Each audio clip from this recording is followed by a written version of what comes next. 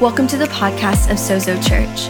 For more information about Sozo, please visit sozosmtx.com. Before I start, the Lord put something on my heart this morning, and it's concerning our children's workers.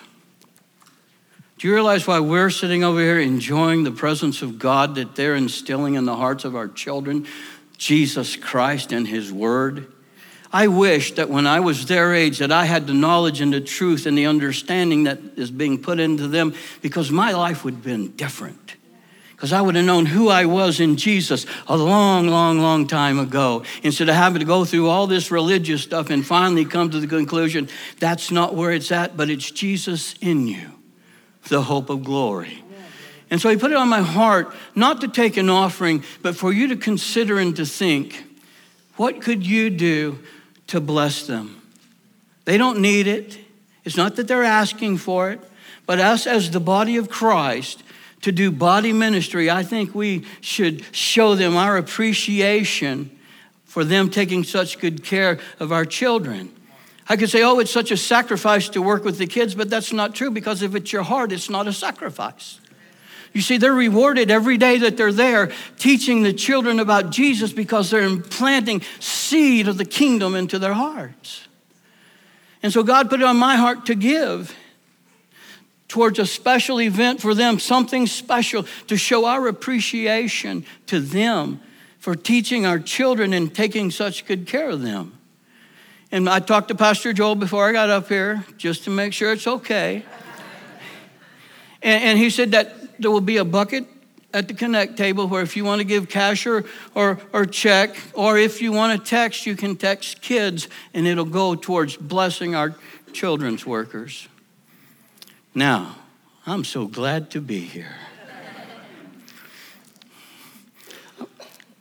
We're talking about joy, I am. And man, I had such a joyful time this morning in worship. And we sang a song, we sang a couple of songs, and it's about the presence of God and knowing and feeling the presence of God. And you know what I've come to figure out and understand? That I'm the house of God.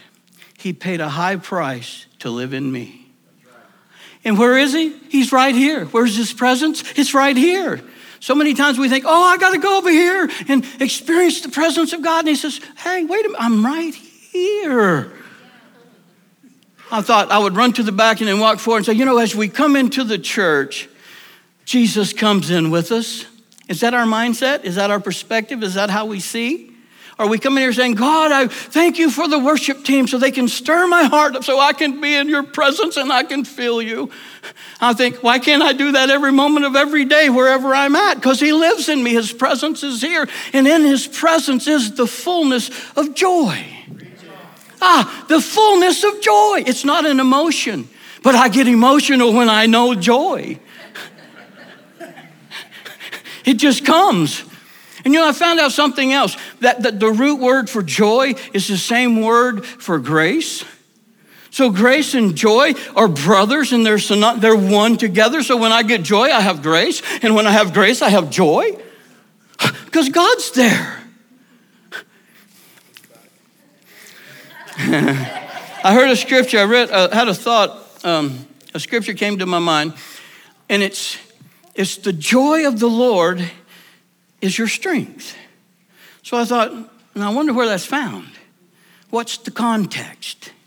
I know the joy of the Lord's my strength, but what's the context? And so it's in Nehemiah. Figure that way back then. The joy of the Lord was their strength. And what led Nehemiah to say that? You see, he was a cupbearer to King Artaxerxes. Man, I can't even say my name and say that one. And so he's the cupbearer, and he has this position that's very important, because he got to taste and eat everything that the king got. So if it was poison, he would be the guy that get to go and not the king. And the king trusted this man. And one day it said that his brethren came, one of them, and he says, man, I'm so upset Jerusalem is in such disarray. In Judah, it's just bad for our people. Because, see, they were in captivity for 70 years. And so Nehemiah, he was so upset about this, and he began to pray, and he asked God to forgive him and to forgive his fathers and forgive all those who had done according to the word of God. And he fasted, but yet he still had to be before the king every day. And the king says, there's something different about you today. What's wrong? Oh, there's nothing wrong. He said, no, there is something wrong. What is it? He said, well, I heard about my peoples and in Jerusalem and how that is so desolate and the walls are down and the gates have been burned and our people are just so discouraged. And the king says, I'll tell you what, I'll let you go and you take whatever you need to fix it. Huh, ain't that God? Right? He meets, supplies all your needs. And so he gets there and they start this endeavor to build the wall. And then the Sanballat and Tobiah, or whatever his name is, they were there and they didn't want him to build the wall because they remembered when Israel was in their heyday and that they had this fortification and God was with them and what God did through them. And yet said, we don't want them to build the wall. And so Nehemiah's there and they start building the wall. And then so they make this plan to come in and tear down the wall. And so when they hear about it, Nehemiah says, here's what we're going to do. We're going to work with our weapon in one hand and we're going to work with the other rebuilding the walls. And we're going to have a guard night and day. And they did all that. And you know what? It says after 52 days, they had completed the wall and the gates. And so Ezra comes. They built this platform. Ezra's the priest.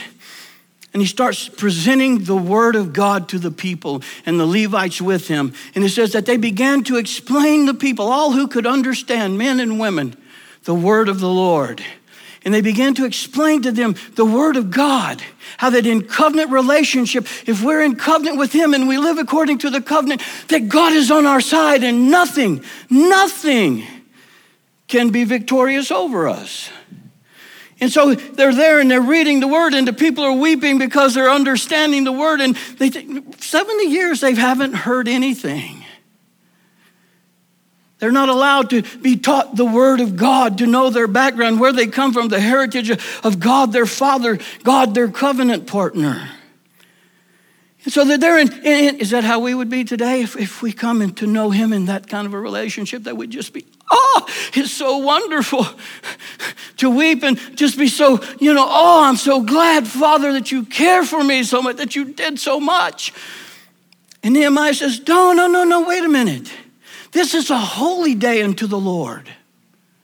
Don't you cry, don't you weep. He said, what's going to happen is you're going to eat the fat and drink the sweet. In other words, what he was saying was God says, I'm giving you my portion of the sacrifice, of the offering for you to enjoy. God says, you're my people and you get the best. And Nehemiah says, for the joy of the Lord is your strength. I get to partake of the best of all that God is because I'm in covenant relationship with him. If you're not excited now, that's the part there where joy begins to, and you go. And then to keep in line with Advent and the Christmas season, I want to read something out of Luke chapter 2. Now there were in the same country shepherds living out in the fields, keeping watch over their flocks by night. And behold, an angel of the Lord stood before them. I bet he was beautiful too.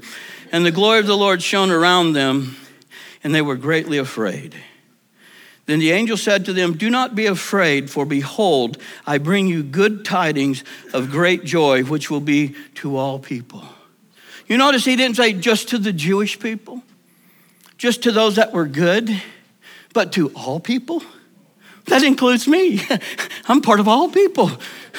Great joy, good news, great joy. For there is born to you this day in the city of David a Savior, who is Christ the Lord. And this will be a sign for you, and you will find the babe wrapped in swaddling clothes, lying in a manger. And suddenly there was with the angel a multitude of heavenly hosts, praising God and saying, glory to God in the highest, and on earth peace and goodwill toward men. Why did he say there's peace? Why did he say peace to you? Because the Savior had come. And he was going to live a life according to the strictness of the law to fulfill every jot and every tittle. Not get away with it, not do away with it, but to complete it, to fulfill it. Why? So that when I enter into a relationship with him, the law is fulfilled in me because I'm in Christ. Now I'm free to do the one commandment that's most powerful, most important of all, which is to love God with all that I am and to love you as I'm loved by God, as I love myself, knowing this relationship with him. And I'm thinking of the story and it's like, God, Jesus, he allowed the Holy Spirit to put him in the womb of that young virgin. God, and now he's in the womb of a young virgin. And he's there 9 months and he's just growing like babies do. I'm thinking, what's he thinking about all this time in here, you know? Man, I was just up there with Father and now I'm in here. And it's not just the Christmas story. I mean, we hear it, it gets so commercialized and it's Christmas, we got to give gifts, we got to go into debt, we have to do all these. No, it's the story of God loving man so much that he gives the gift of himself. You see, God is love and love is God. So love was incarnate that day in Jesus Christ when he was put into the womb of Mary. Love, God's love. And he grows. He even had to be born like the rest of us.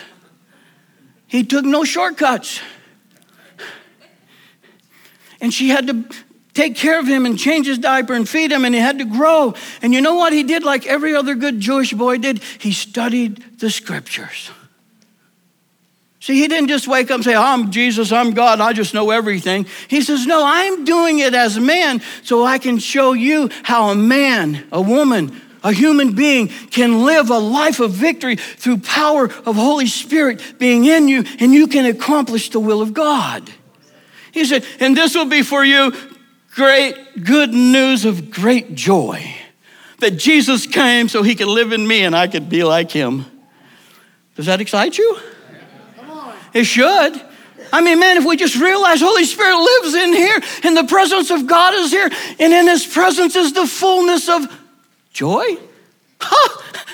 That means that every moment, every second of every hour of every day of every year, I can live in the presence of God because he lives inside me. Amen. It's my choice to believe that and accept that and to live there.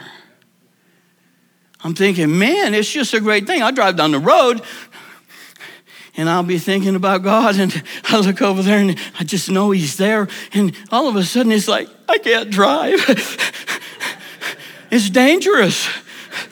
But God is good and he's faithful and he keeps me safe and protected and preserved. So-so, right? And Jay, I thought he was going to preach my sermon when he read the scriptures.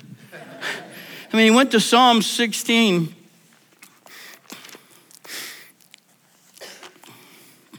And in verse 1, here we go. That's a lot smaller print. It says, preserve me, O God, for in you I put my trust. You know that word preserve is almost the same meaning as the word sozo?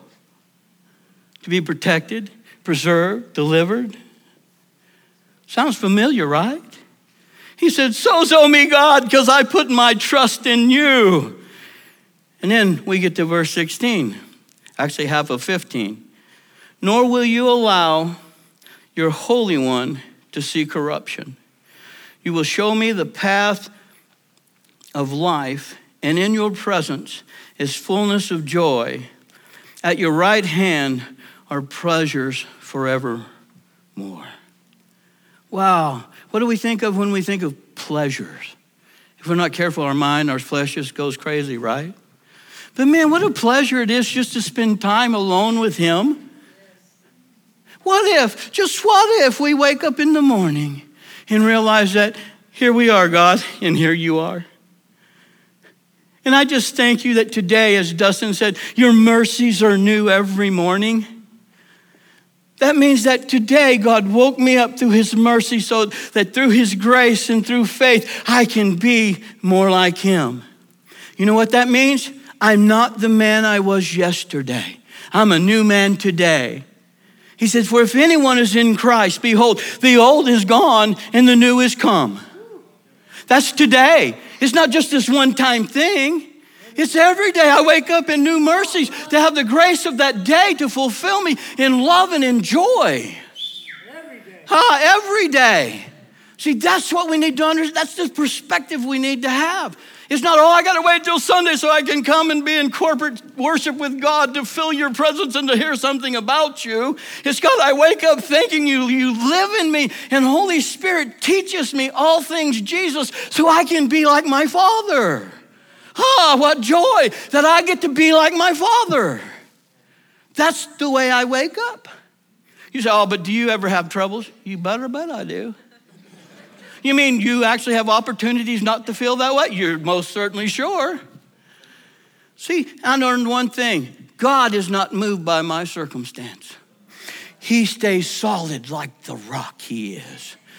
And so why should I be moved by circumstance as well? When he's not. He's the God over the circumstance. And he said, I live in you. Not only that, I give you the power of life and death in your tongue. What are you going to say? What are you going to do? Scripture says, if you can believe, all things are possible to you, and you'll have whatever you say.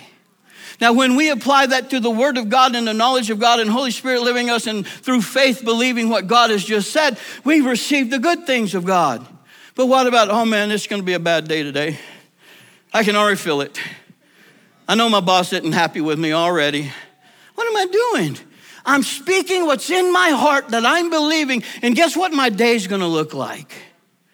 But I get up and I say, Father, I thank you I'm in your presence, that you're here, you live in me, you love me so much that Jesus came a man and lived as a man so that he can say, Archie, I know what you're going through. When you're lonely, I know what it is to be lonely. I was separated from the Father. And he had never been separated from the Father. He says, I know what loneliness looks like, and I can counsel, I can love you, and we can have joy together knowing that in me is peace and love in all that God the Father is in me, and it's in you because I live in you. Now, if that doesn't make you have joy, we better come down and pray. And we better come and seek God and say, Lord, I need to be born of your Spirit, be born again so I can be just like you. I grew up in a church, and the message of the gospel was, Jesus died for you because you're a sinner and you need to be forgiven. And that is very true, right? But he didn't die just because I was a sinner. He died because God saw me as a son, and he saw how he purposed for me and destined me from the beginning before sin to be just like that now through Jesus. And if that doesn't excite you, we better get some fire burning here. Maybe we'll get Dustin to run the candle around or something. My goodness. God lives in you if you know Jesus. Ephesians says, to know the love of Christ. And you say, you're talking a lot about love. Yeah, because love is the source of joy, right? No love, no joy. No love, no peace. No love, no faith. It's just there. But you see, this is what gives me joy in the morning. Believe me, I look in the mirror and I said, this is not a joyful sight. But I know that inside there's the righteousness of God, and that gives me great joy. Amen? 21 years ago, I hadn't even been married a year, and I herniated a disc in my back. And I could not work. How many of you know that's not a good way to start a relationship with your wife? She's working and you're at home loafing, right? Well, I wasn't loafing, but the doctor said, you can't pick up anything over 10 pounds. I'm thinking, Lord, my hammer weighs 10 pounds. What am I going to do? And so I said, Lord, all my life I've been in church and I've heard about you and heard what people say that we should do and to be. But I said, Holy Spirit, I need you to teach me what your word says, because you inspired every writer and you inspired them what to say. And you know exactly what you meant when they penned the words. I know we can go do studies and get the past, present participles and this and this and this, why this and this and this says this. But Holy Spirit says, that's not what I meant. And so it was like a month or 2 months. I don't remember the time frame, but two things occurred to me. One, I realized I was the righteousness of God in Christ Jesus. And you know what that meant to me? No matter what, I'm right with God. He's never mad at me. He's never upset with me. He's never hurt or offended at me, even when I've done some pretty goofy things. And you know what? The second thing is, for 21 years, I've lived without guilt, shame, or condemnation. It's possible. Why? Because that comes to someone who's guilty. I'm not. I'm righteous. I'm just. I'm holy. I'm blameless in his sight. He presents me that way to him. And he presents you that way to him. See, we get all wound up and think, well, I've got to do this for God. Okay, I can do this for God, but it probably isn't for God. It's for me to try to figure out how I can be pleasing to him, and maybe he'll show me good favor. I remember years ago, a preacher was preaching, and he was talking about an apple tree. He said, did you ever see an apple tree in the field, and it come close to time to start producing fruit, and all of a sudden the apple tree's going, oh, come on.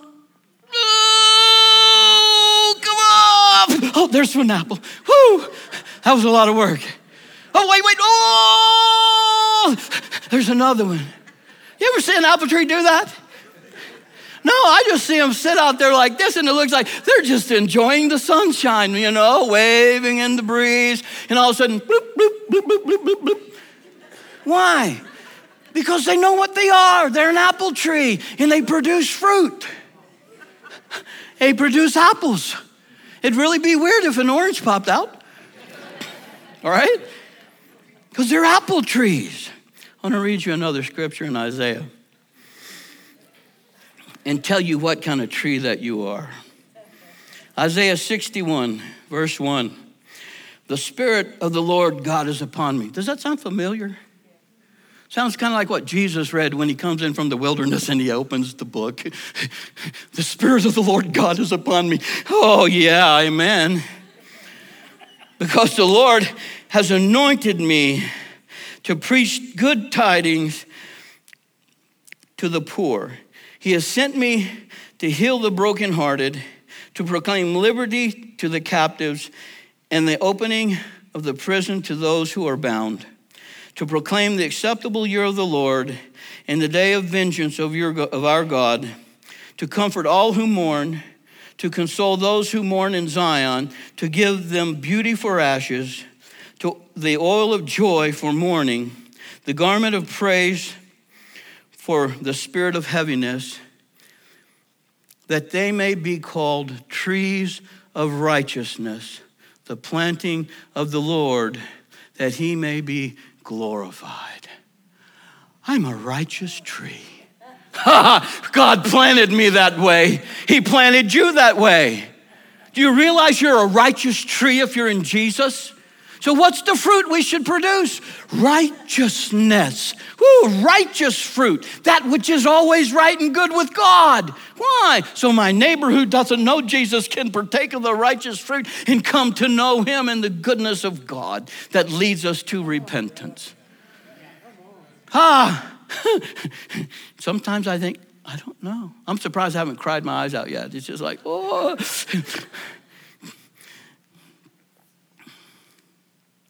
I feel like today, I think I'm about done, so if you want to come on up. I feel like today that there are those here of us that haven't experienced or known the true joy of the Lord. Can I tell you, you can't know joy without knowing Jesus? It's impossible. You can't know love without knowing Jesus. It's impossible. But if you come to know Jesus, then you know love, and then you know joy. See, that's part of the fruit of the Spirit. The fruit, I believe, is love, and within love is joy and peace and long-suffering and gentleness and meekness and kindness and goodness and faith. Against such there is no law. I would like for you all to be partakers of the fruit of God. Love, his love, which brings great joy.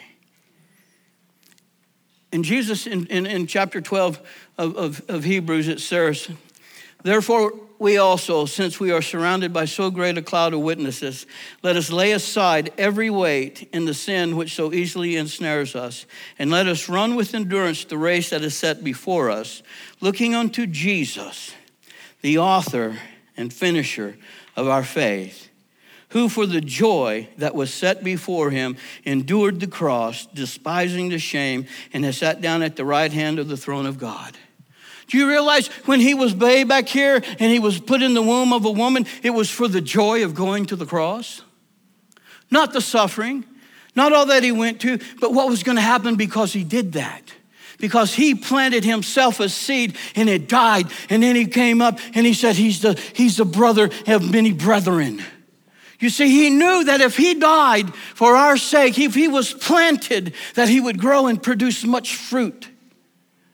And he said, I count it joy to be here, to live this life. Sometimes we think, oh, God, I don't know, man. It's just not right. I just had this car accident. My neighbor said ugly things about me, and my boss just said I can't work here anymore. What do I do? What do you do? I count it for joy because I know he's got the answer. I'm a tree of righteousness, the planting of the Lord. And his righteousness, his holiness, his justness, his goodness always prevails. Man, we have life. Life happens to all of us. That shouldn't hinder our joy. It shouldn't hinder us knowing the presence of God. In that moment should be the moments that we have, the greatest experience of the presence of God. Because we know that in him, it's all okay. In him, I have great joy. And so you can wake up in the midst of circumstances, and Jesus says, it's just a pass. I got something better for you. You have life in me. Let me live in you, and you'll see how good life is, even when they're throwing rocks at you. Oh, thank you, Jesus. The disciples said, they beat us for your sake. Woo, we were having fun, weren't we, boys? Oh, they were beating us for Jesus. I just can't wait till tomorrow. Is that our expression of faith? Oh, God, they're talking ugly about, I don't know what I'm going to do. Where's my perspective? Is it on him or is it on me? In my circumstance. He's the God of circumstances. He's not moved by my circumstance. He wants you to know his great joy.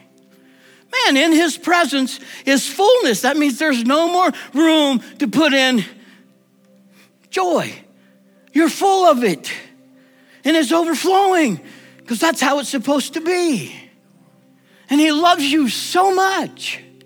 And he wants to let you know how much he loves you. Do you realize that the King of glory, the God of heaven, took your place as a sinner? Not being a sinner, but took your place so that you could be in the place of him, a son of the living God, a daughter of the living God. If that doesn't excite you, we need to resurrect you. You need to know Jesus in his fullness so you can experience that great joy of knowing he's with you 24/7. And I always tell people this, when you wake up in the morning, you look at that face in the mirror and you declare and proclaim over yourself, looking at that face, and say, that's the righteousness of God in Christ Jesus. I am the righteousness of God in Christ Jesus. And you know what that does? That sets the tone for your day. Because if I'm right with God to begin with, I'm going to go through the rest of the day like that. And then people get to see him shine through me, shine through you. Thank you, Jesus. If the prayer team would come. I hope I made a little sense. And I hope that your heart is touched with the goodness and the love of God.